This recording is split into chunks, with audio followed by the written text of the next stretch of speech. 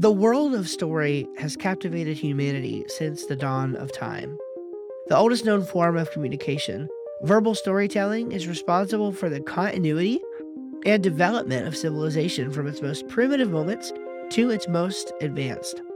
Story involves a sense of mystical wonder, but is also a powerful medium for communicating real and concrete ideas that shape people's lives and make them take action. Steve Schramm, marketer, nonfiction writer, and story nerd, and Alex Jagier, fiction writer, wannabe game designer, and story nerd, join forces as worlds collide to discuss how story is the most powerful concept ever known and how it interacts with each and every aspect of our lives, from the most magical to the most mundane. We are live! No! This is the moment you have all been waiting for. Live from my office and Alex's And my cool little loft office thing. It's time. Wait, we did that already. We did that first. We weren't supposed to do that first. I switched it up. You did it. It's your fault. This isn't an office. This is a fake background. I'm on the toilet. Oh, now.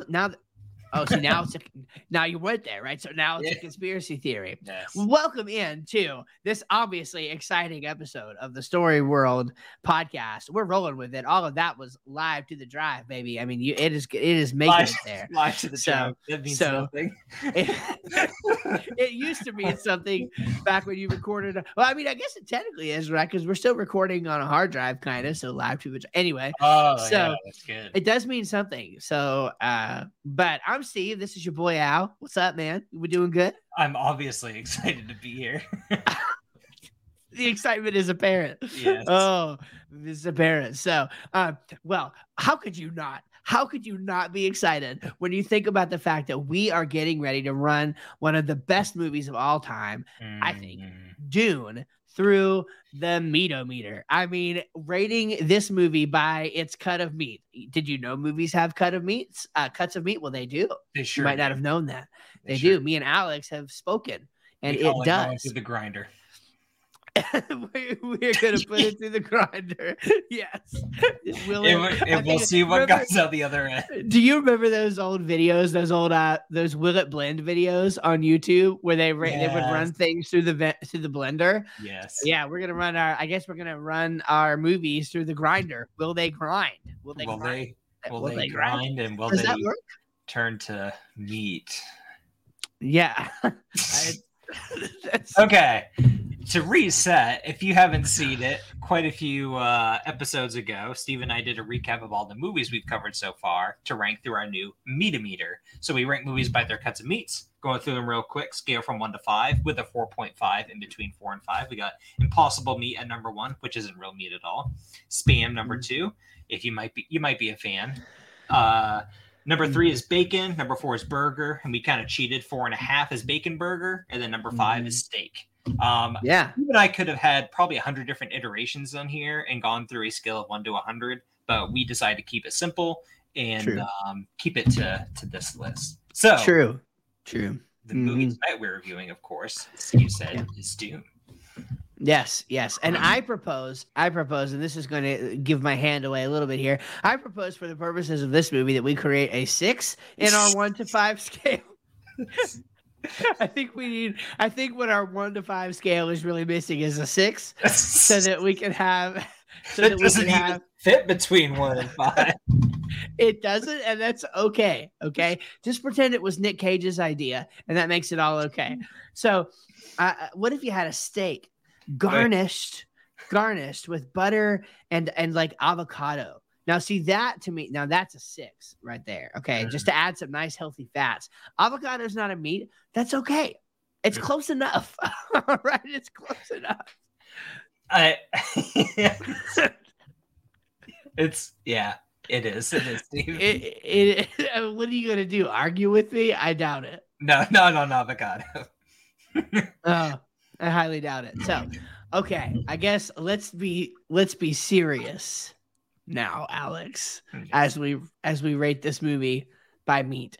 And talk about the various categories that we like to examine our movies by, because this is actually a well thought out and structured process. Um, Yes. little, you may not know that, but it is. Yes, contrary to popular belief, one of our categories that we rate movies by is not based on how we like the actor or actress's personal life outside of the movie. Um, Mhm. so Mhm. that is sadly Yes. not one of the categories. The Yes. The only category, that the Nick Cage exception though is kind of there, right? I really just appreciate a Nick movie Cage. So that contains Nick Cage typically is ranked steak level. Um, that's right. Anyway, Mm-hmm. the 4 categories we do rate movies by are plot, emotional response, characters, and category intent. So Yeah. that is how we're going to be ranking Dune, and with our just own personal analysis and how much we like or dislike the movie. Mm. Steve, what is Dune? Dune. Dune. This is a great question. Dune is a wonderful book series turned into a movie. In fact, I think they've had one or two different attempts at making a good movie out of it, and they I think they knocked it out of the park with this most recent movie. Probably one of the better movies that I have seen in my 33 years on this earth. I'm like Jesus's age, so I think I can speak authoritatively as to the movies that I have seen. Yes, and yes, that goes hand in hand. it does. I I perfectly am the age of Jesus. Watch me do this miracle now. yes, yes, absolutely. And I do think it's a fantastic movie. I'm excited that there is another Dune movie coming very soon, though I don't know exactly when it's coming. It's coming soon. And Dune is this sci-fi fantasy-esque, I guess, a little a little bit of sci-fi, a little bit of fantasy kind of thing in this amazing world. The books were written by Frank Herbert. Yep. Herbert, and yeah, really great books from the little that I have read. I'd like to read more. Great books, great movies. I don't know if you want to maybe get into the whole like plot synopsis. I might let you do that because you've seen it more than me. But yeah, that's what Dune basically is, a great sci-fi movie set in the future. And it's really interesting. Yeah, excellent introduction for it. I'll give a little bit background. So I read Dune maybe a year before it came out. To the movie, my dad read it, said, "Hey, you got to read it; it's really good." I never really got into much into sci-fi. I'm more of the hard kind of fantasy route, but I read it read it through pretty quickly up until about the middle part of the book, and I didn't really put much thought into the book. But then about halfway through, it kind of started to dawn on me how great of a book it actually is, and I really took my time to finish reading it. Um, and after putting it down, I mean, it just shot right to the top of the list for me of my favorite books. I don't know where it ranks in there, but it's high. And even though it's kind of funny, you were saying it's a sci-fi genre book without the hard sci-fi, if that makes sense. You do have Yeah. spaceships, you do have guns, you have things like that. Although there's probably more hand fighting, sword fighting in that than, or at least just as much as like the gunfights. So you definitely do have these fantastic elements involved with it. Um, Yeah. but regardless, yeah. So the story follows a boy named Paul. He's a teenager. I don't know if he's 14, 15, 16, around there, and he man, it's such a test just to intro the story because the story is so heavy. It Basically, is. his father, they're part of a huge like international federation group that's run by, I think they call him the Emperor, I believe, and so basically they're on this planet that his father rules, and then they get called by the Emperor to end up working on a planet. The nickname is Dune. The actual name is Arrakis, and harvesting spice that is found in the sand that basically powers space travel, Yeah. among other things. And so along the way, the whole story, there's kind of two stories. The big epic kind of space opera like plot to it is that there's betrayal involved. The house, the Harkonnens that they take that Paul's house takes over from, ends up coming back to take over, and there's a huge battle. But really, the core story focus is Paul. His mother is kind of like the quote unquote witch of the story. Yeah. She's part of a group that has been kind of plotting this a chain of um, I guess, births and generations of basically breeding people to get to a point where they want a male to come out that's, for lack of better terms and descriptions, just a very powerful kind of like godlike representative of a male. And so Paul to become the new emperor, right? Kind of in a sense, come the new emperor and be able to and have a bunch of other different powers with it. But so Paul's kind of the center of that, and is Paul going to be the chosen one? I'm going to box it enunciation, but it's like the Herderak. What's it called? I don't know. Kuetz, Hederek. I'm blowing the pronunciation of that, but anyway, that's kind of the main basis of it, is Paul's exploration and coming into his father being the duke and kind of owner of the clan, the house, but then also his mother, who's part of the group called the Ben Gesserit, where they're trying to basically groom Paul, or at least see if it's possible that he can be like the one, like this chosen one, to come into it. I probably botched that a lot. And it's kind of funny. I can give the plot to Lord of the Rings and a bunch of other things within like a minute, and you know it. But this story, and you can kind of test it, the story has so many working pieces to it. You really kind of can't give just a quick overview and have someone be like, oh, okay, I get it, and I understand it now. You really do have to sit down and watch the movie once, twice, or 3 times to really have it unfold and understand it all. No, there is a lot of depth. The world building is intense. I mean, there is just a ton of world building in this that it's like you could just go deeper and deeper and keep peeling back layers. The two things that kind of stick out that, I mean, this is definitely not like a Michael Crichton novel, right? I mean, this is not hardcore sci-fi, right? You're not reading necessarily about time travel and all of that. I think what at least 2 of the elements that help with the fantasticness of it are the spice. Okay, I even though the spice has sort of like a hard sci-fi utility, right? In the sense that it's used for space travel, it's being processed for money, right? It's got sort of that hard thing. At the same time, there's a fantasticness to that element too, right? That it's just one of those elements that makes it feel like a story that takes place in a more fantastic world than ours. It's like, what would you compare that to today? I mean, fossil fuels. I mean, I maybe, but like not really. It's kind of weird too, because this is where Frank was so smart with weaving all these things. So you have the aspect of it. It would be such a boring and kind of cliche movie if it was just a fight over who controls the spice to power the spaceship. Exactly. Rather than that, you also are dealing with the people called the Fremen, who live basically like in the desert. That's what brings in the fantastical. I mean, like what you were saying, how they not necessarily believe that the spice is spiritual, but they participated in from being around it all the time. Their eyes are blue, and it kind of gives it that fantastic element. That's right. But they have been kind of ingrained in them by the Ben Gesserit's being involved with them for so long that they're expecting like a savior to kind of like rescue them. And that's what they see in Paul. And that's where it gets even more into kind of out of the realm of the sci-fi-ness and into the fantastic. But that and you see all of those plot points just intermingle. You have the Emperor who has his own devices and means and things that he wants to accomplish. You have the Harkonnens who want to take back the spice trade. And that's basically all they're focused on, is taking down Paul's house, taking back the spice trade, making all the money. And so you have all of these interweaving things. It's actually amazing that the director was able to, even though the movie's into 2 parts, fit everything into this first part of the movie the way he did.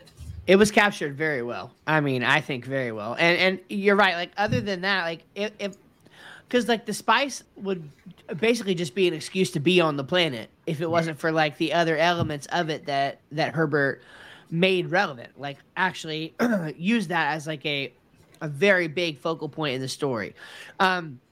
The other thing that makes it sort of in that fantastic world to me is sort of like the whole thing around the Bene Gesserit, like them using the voice on people, and like the idea of sort of trying to cross lines and breed and get this Messiah figure who has powers. And like clearly there's some sort of magic Is that fair to say? There's some sort Yeah, of it magic is. Yeah, system, right? There's because Paul puts his hand in the box, whereas like his hand is being tortured, but it's actually not being tortured. it's It just feels interesting. like it. And I'm sure there's so much in the lore that I haven't dug into yet. But so I'm sure there's maybe obvious answers for this. But just from having read Dune, the only thing that I know of is basically that like the magic kind of comes from certain breeding and certain things that just normal humans have found along the way in order to make this outcome. Kind of like a naturalistic kind of perspective with like fantastic outcomes, which is Yeah. interesting.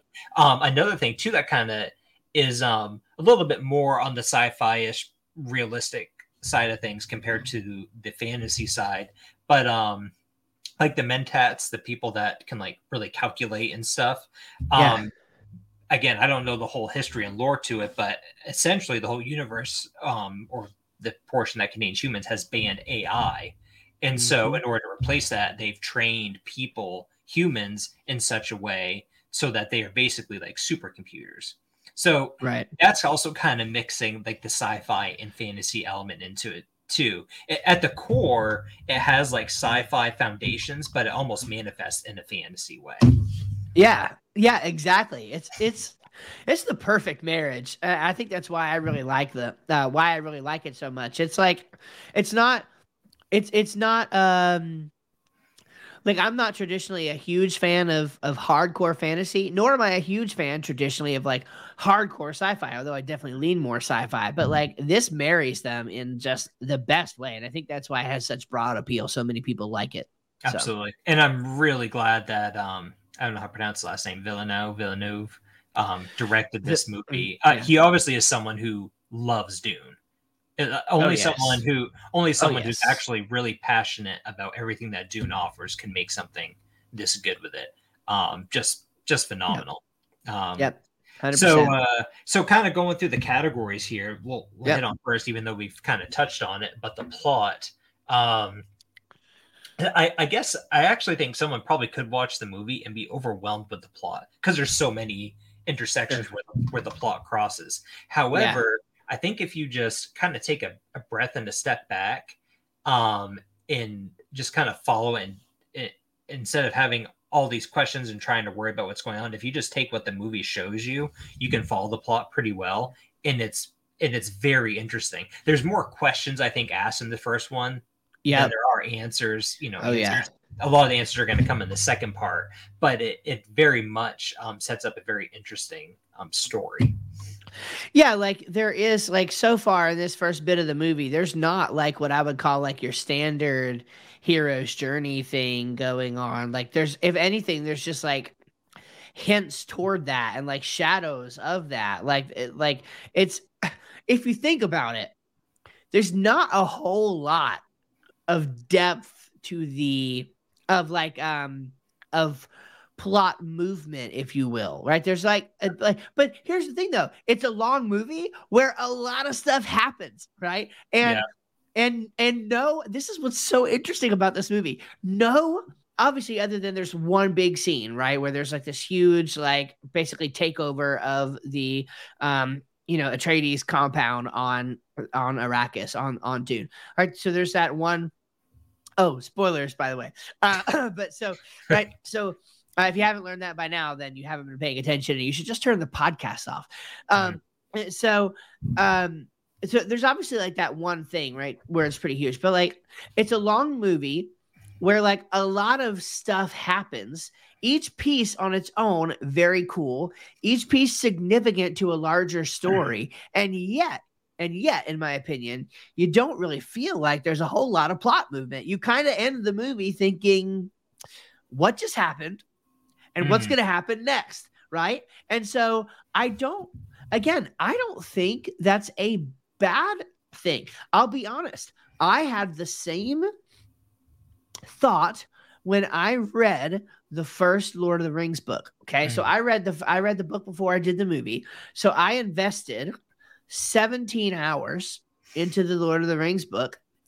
And judging by the way it was set up fairly early on, I thought for sure 17 hours later, the ring would be everything would be taken care of. Mordor would be saved, all that. Like Middle Earth would be happy, and the next book would just be like the next adventure, whatever that is, right?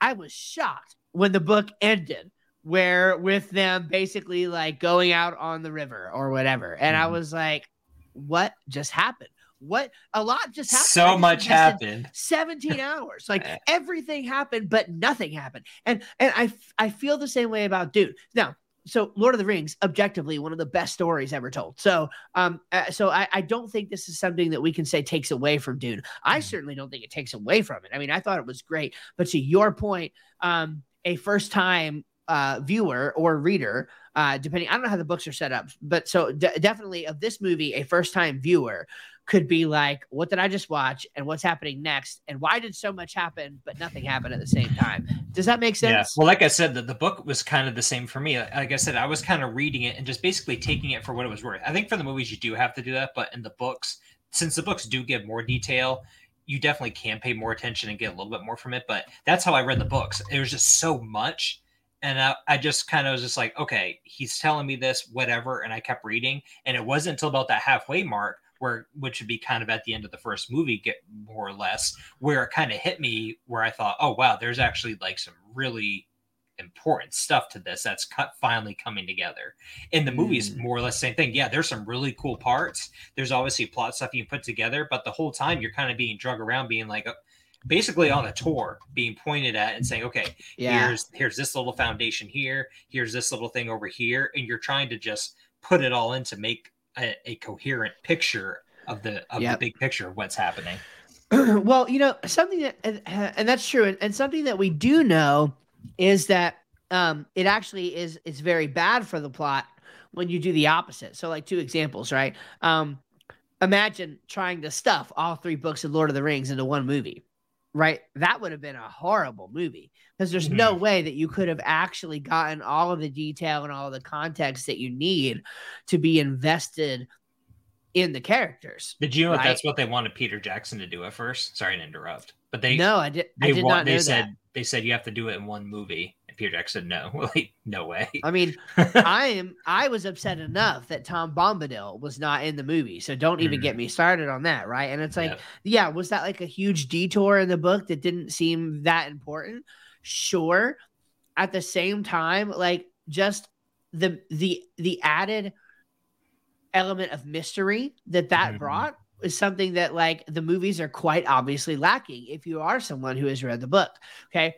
Another example is my buddy Jared is trying to get me into Stephen King a little bit. And so I don't like the horror. Like I don't like the horror genre of anything. And I know that's a lot of what Stephen King writes.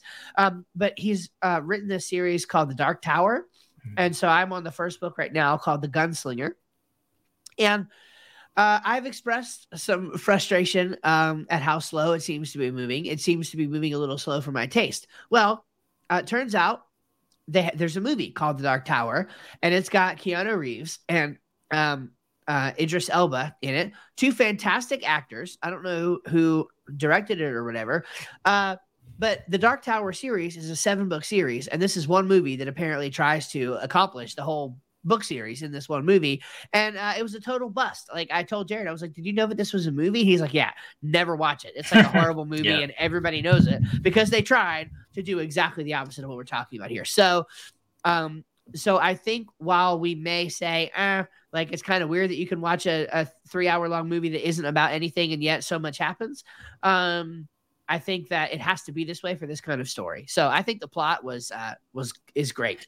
Well, and another thing that just popped in my head is if you tried to make the movie any less than that, you would be doing Frank Herbert a huge like disservice because like his book is meant to be very thought-provoking and and really make you think about things. So if you did dumb it down at all or didn't have those core foundations, it wouldn't be the Dune that he set up. Exactly. Yeah. No, that's awesome. A very good point. So cool. There's the plot. Emotional response. There are plenty of parts in this movie that really tugged on, I'm going to just say like my heartstrings, but got my emotions riled up, and the actors did a great job. The scene that I think about the most that really did it for me was when after when Paul's with his mother and they kind of crash in one of the ornithopters and they're under the tent in the desert, and he's kind of having like one of those moments where he's like seeing like the future in different ways, and he's like kind of like having one of those kind of moments in himself. And I forget exactly if his mother tries to tell him something or tries to comfort him, but then he gets mad at her and basically says like you did this to me, like you're part of the Ben Gesserit, and gets very upset. And you can just really feel that emotion in him and kind of the struggle. Another thing too, it's not really like a single moment that you feel like the emotional tenseness, but throughout the whole thing, I think Paul's character is great. He's a kid, but he's very strong and very sure of himself. But at the same time, they didn't make him a character where he's like some like indestructible kind of cocky person. Yeah. I think the character of Paul he strikes a really perfect balance between almost kind of what you would actually find a kid his age who stick him in that position and someone who's a little bit more mature for their age might act like. So I was just really impressed with how well they did with that.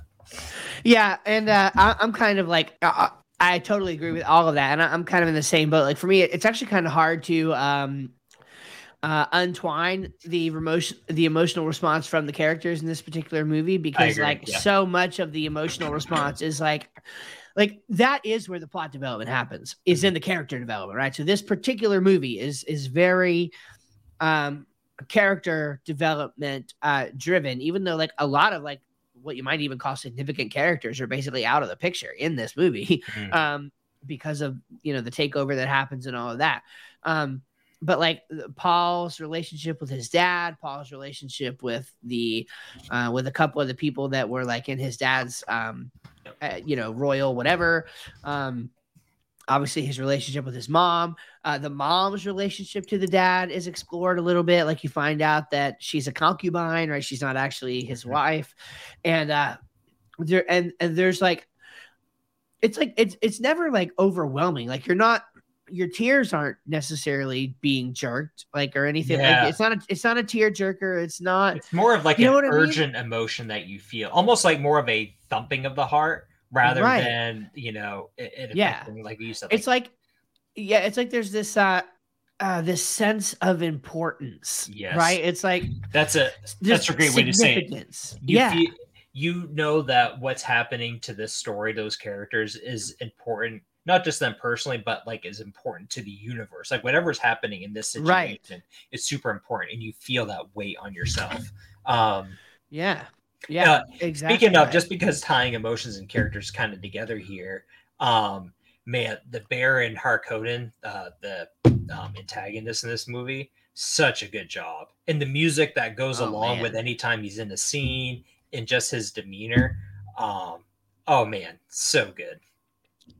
100%. And even the characters that like somehow characters that don't even take a particular role, like whatever the girl's name, which do we find out her name? The girl that Zendaya plays, do we know her name? Yeah, we do. I actually forget her name, but yeah, I think she does. I forget it, but yeah. And that's the thing. Like you can tell she's going to be a main character in this thing going forward, but like she's not one right now. And yeah, like there's even like somehow they accomplished character development within characters that don't even actually show up until like right at the end of the movie because of like the visions that Paul is seeing and all of that. The lady who was there, who was a Fremen, and is also the person who is like acting on behalf of the emperor or whatever. You know who I'm talking about? Yeah. Even she, like, there's this, she's got her whole, and she's a minor character, relatively speaking, and she's even got this whole story arc in there.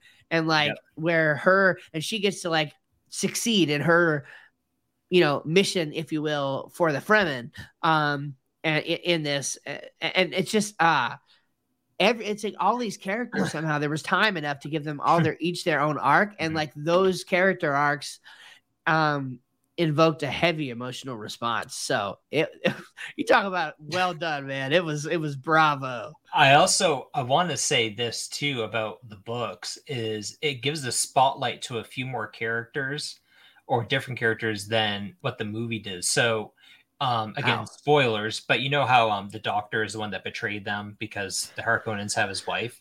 So in the Yeah. book, there's at least one, I want to say 2 or 3 chapters in the beginning that is from his perspective, the doctor's actual like perspective, and you get to see Wow. his thoughts and everything. It is really cool. Man. So even more character development, and again, in the end though, a side character. Because in the end, again, spoilers, he Totally. doesn't make it. I forget if the book that's what that happens, but I'm pretty sure it is. And it doesn't matter in the end. Yet, for certain reasons, that was very important to show to Frank. But yeah, the characters are great. The emotions they show. I kind of like what the idea that you were getting at though that we talked about is that you just have this.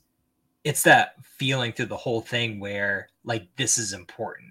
Like this is Yeah. so important, even though it's all make believe. You're watching a fictional movie, like you just feel like this is like something that we need to like know what's happening and like be a You're part like of. heavy almost. And Yeah. and there is this, like, this is another one. Lord of the Rings is another one, but certainly this movie is an example where like there's a lot of tell not show in the very beginning, like with that monologue that is sort of read out to like tell you what's happening. Yeah. And I love that, right? Because you're not having to like discover, like there was enough time, like there wasn't enough time to give you that much context in the movie itself, despite everything else that was going on.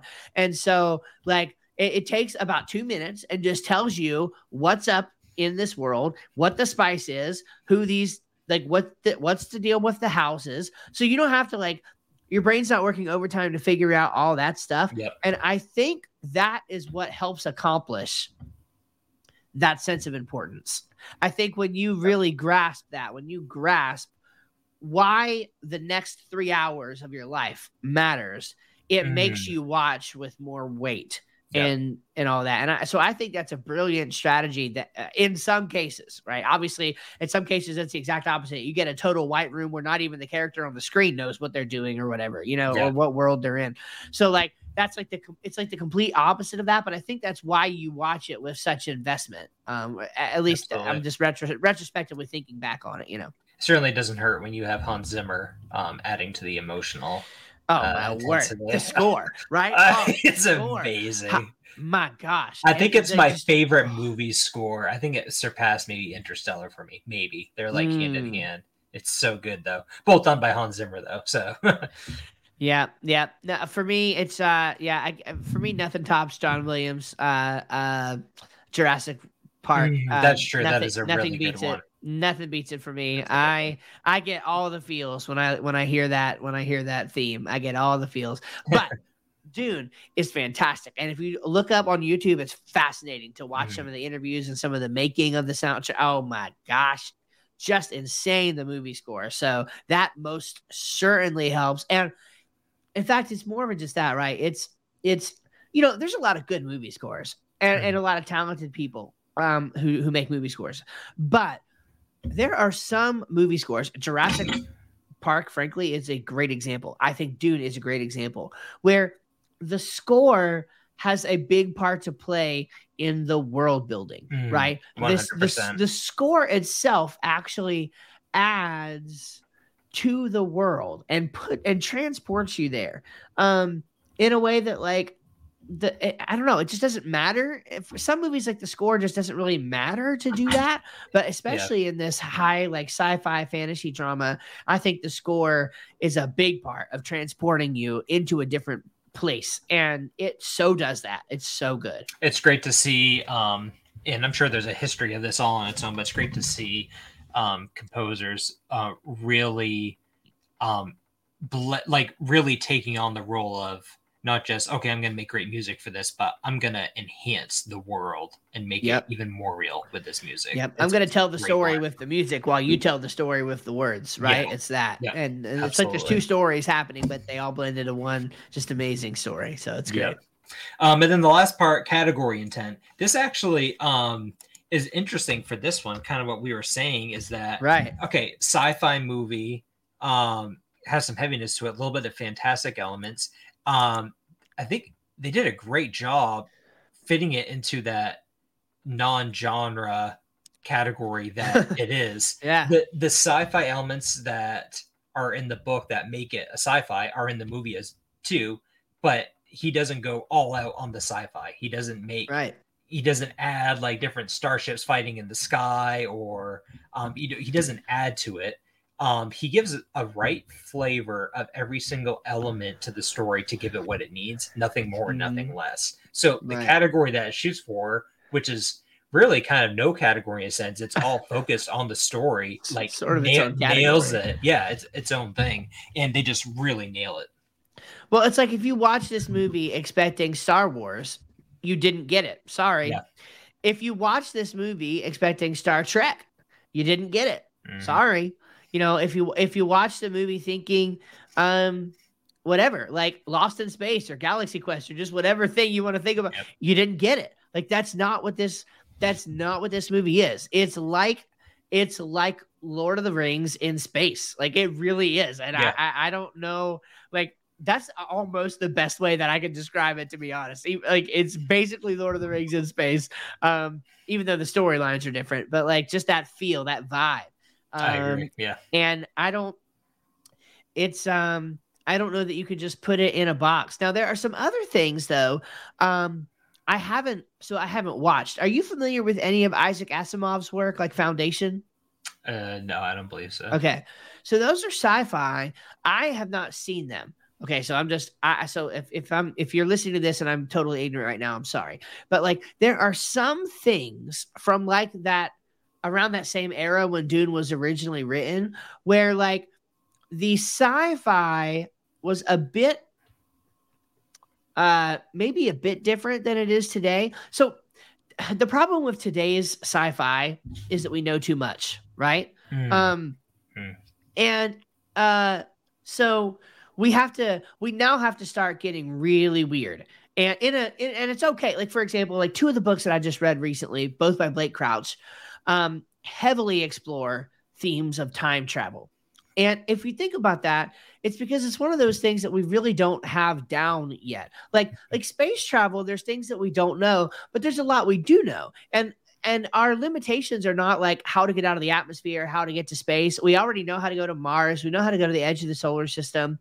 Yeah. Obviously, there's a ton we don't know because we can only go so far as of right now, of course. But like, it's not like we have no clue how to get to the next place. We're just limited by distance and how long it takes humans to travel and all of that. So I feel like sci-fi from like that 60s, 70s, 80s era was like, I don't know what I'm trying to say, but like we just didn't frankly know as much back then as we know now. And so I think it was maybe a little bit more imaginative.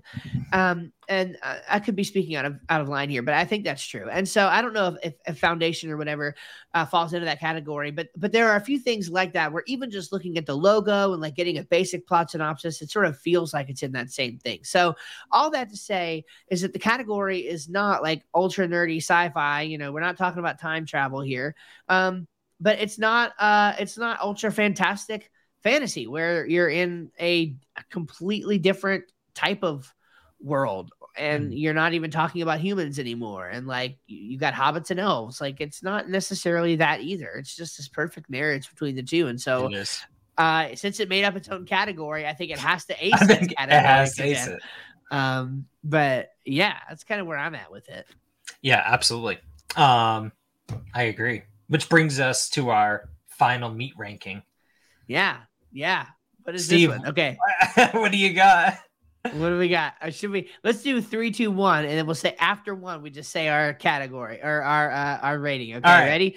3, 2, 1. Steak. Yes. All the way. This is the steak. This is the steakiest, juicy steak movie. I mean, it's really good. I really enjoy it, and I could watch it again and again, and probably learn more each time. It's a real good one.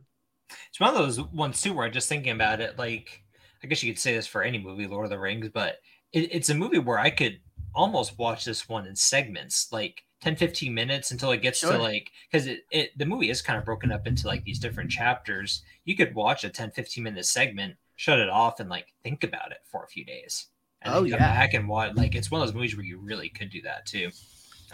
Yeah, it's kind of like reading a book, right? Like Mhm. it's the most reading a book like watching a movie experience I've ever had. I mean, it's really good. It's quite unique. All right, 100%. on to story of the weeks. So just a quick, not really command to, just a quick note, but I am reading through the Dune books again, and once my website launches, I start making YouTube videos in another month or so. I am going to do a deep dive analysis on the book. It's not really going to be a book movie comparison. It really is just going to be looking at the book and walkthroughing it. So I'm really excited Man, about that. I'm excited for that too. I can't wait to actually watch that. Man. Yeah, I know. It's about time. I got this guy making a website for me, and so hopefully it pulls through. Yeah, I hope so too. He's doing a pretty rough job so far. So. And then, so my real story of the week is I kind of talked about it before. I didn't really have a story of the week, so I'm bringing it up again. But the Thomas Covenant books, I'm in the second series of it.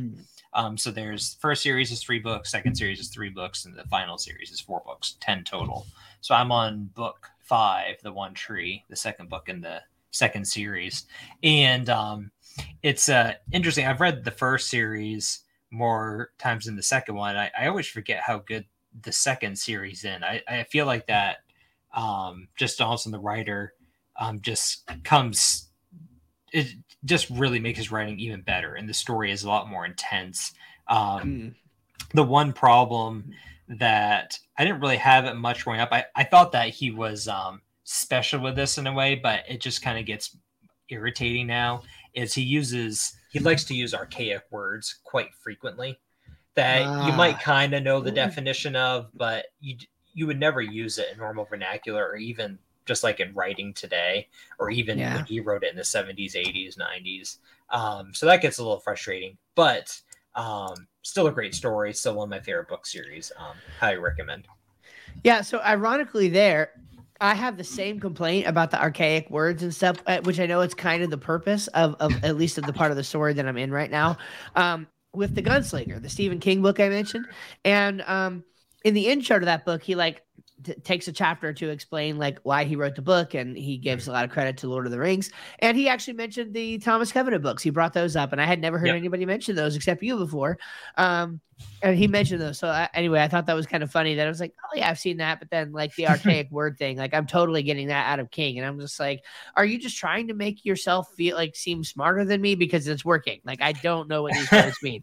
And like, when you have like Kindle gives you the ability to like define the word, and at Yeah. least half of the words, if not more. Kindle, like So Wikipedia and they don't whatever, know. like didn't even know what the words mean. And I'm like, okay, give me a break. If they don't know what the words mean, then how should I? It's Anyway. weird. So with Stephen Donaldson, who wrote Covenant, the thing that keeps it from it really detracting from the story is that he actually uses the words so frequently and together. Like in one paragraph, there might be a dozen words that we just do not use. And he Wow. uses them so frequently, but so well. I honestly think that maybe he purposely uses them for some reason, but I think that he just has such a huge vocabulary in his mind that those words just seem natural to him. And so Yeah, that's I weird. think I think maybe some of it may be a bit forced, but at the same time, he uses it too frequently and too often for it to just not be a normal part of his Right. vocabulary. Wow, Stephen that's something. Stephen King is interesting because I love his book on writing, and I like a lot of his like movies. Whenever I read his books, I just couldn't get into them. Yeah. I might have to try again because it's been quite a few years, but I just had a hard time, and I'm not sure why. I mean, I'm having a hard time with this too, but I'm holding out because I'm hearing from Jared that it does uh pick up quite a bit. And when I read the plot, like the synopsis of like the story and like the whole series, especially, like it sounds really, really cool. I think I'm just kind of like bogged down in this current like part of the world that I'm trying to like get through. And it doesn't help that it's like that the part that I'm in is like Western esque, and I don't like Westerns. Yeah. And so that doesn't help, but like I'm holding out for the point where like there's portals and time travel and multiverses and all of that stuff supposedly that we're going to be getting into, and I can dig that stuff. So I got to I'm working on it. I got to book like four or five of the Dark Tower, and yeah, the first one, it was very up or down for me. I forget which one it was, either book 2 or book 3. I really liked, but then the other ones just. Yeah, again, I don't know. So I'm curious to see what you have to say about it. So I've heard that a lot of people favor book 4, actually. Like book 4 is the one people like the most. So I don't know if you actually read that one or stopped just short of that one. I stopped on one. I either stopped on 4 or 5, and I forget which one. It's been like 7 or 8 years now, so I can't recall. Cool. But, yeah. Well, I'm trying to give him a chance. So my story of the week is Star Trek Strange New Worlds. Great. Just a great show. Just a fantastic show. They're doing a really good job with this, in my opinion. And episode 9, I do believe, was a musical episode. And I don't like musical episodes of things. I don't either. I actually just don't like musicals. This was fantastic. Even my wife was saying, Tiffany was saying, it's so well done. Like it's a musical, but they break the fourth wall with it. So they know, so they know it's a musical, but they don't know why it's happening or how it's happening, and it shouldn't be happening. And it's not like they are singing. It's not like they are singing about the thing. It's like they're literally just singing what they would be saying, but they're doing it sing-songy, and like there's just enough rhyming to make it pass. And so it's more like what happens when me and my wife just randomly break out in song. Like, we might be saying whatever we're thinking to the tune of a song or something like that. It was more like that. That's and cool. like very Star Trek-y. Yeah, like they were so self-aware, right, of like what was happening at any given moment that it was like they came to the realization, spoiler alert here, but like they came to the realization that it's really easy to lose your train of thought when you repeat the same thing over and over again. No, they came to the realization that they were doing the singing, and like how they could dadgummit, I totally lost my train of thought. I hate when that happens. I was on to something so good. Like I was really, it was related to how they broke the fourth wall, and I totally forgot. You guys are going to miss out on this awesome knowledge that I have because I can't remember. I was talking too much and now I forgot it. And I'm still talking. We all have those moments, Steve. We all have those moments. Anyway, it was a really good episode. I'm shocked at how well done it was, and they were able to just it was just so meta and so good for a musical episode, and they figured out how to like break out of it. I now remember what I was going to say. Like they even make the point that in musicals, they're like, yeah, we're in a musical, and like in a musical, you got to get everybody emotional because like the song breaks out when like some super emotional thing happens, and so to get out of this, we need to like raise the volume. We got to get everybody on the ship singing, and we got to get like some super emotional thing so that you can't express it with words. You can only express it through song. It was so meta. It broke all of the fourth walls, and it was just amazing. It was great. So highly recommend. Excellent. All right, Steve, that wraps up another wonderful week of our podcast. What do you got to say for yourself? It does. Hey, if you are watching, here's what I got to say. Hide your kids and hide your wife. If you are watching on YouTube, like it. Smash that like button. That's what the kids say. Smash that like button. Share it with a friend. Tell others about it. This is the craziest, like, zaniest podcast ever. If you listen to this episode, you, my friend, are a rock star. My camera went out, so now I'm like ultra blurry on screen, and I don't even know why or how that happened. And so I'm still talking, but you can't see me. So I guess we should go. But if you're listening on Spotify or something, then it doesn't matter anyway. That's true. Thank you for listening, everyone. Until next time. Thank you. Yep. Take care. Bye-bye.